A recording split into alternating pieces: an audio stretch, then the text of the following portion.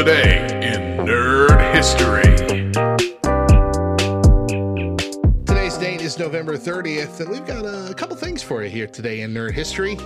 In 1996, Diablo released on the PC and the Mac, and it is set in a dark fantasy world of Sanctuary, where the player controls a lone hero who must venture into the depths of the dungeon beneath the town of Tristram to face the evil Lord of Terror. This is one of those things that, if you grew up Christian, you weren't allowed to play, just because of the name.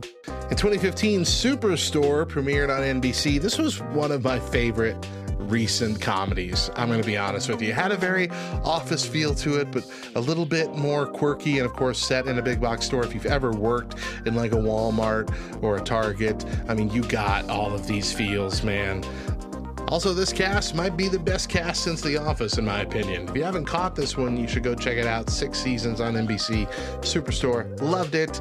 For more information on these entries and some nerdy facts, visit lovethynerd.com/nerdhistory.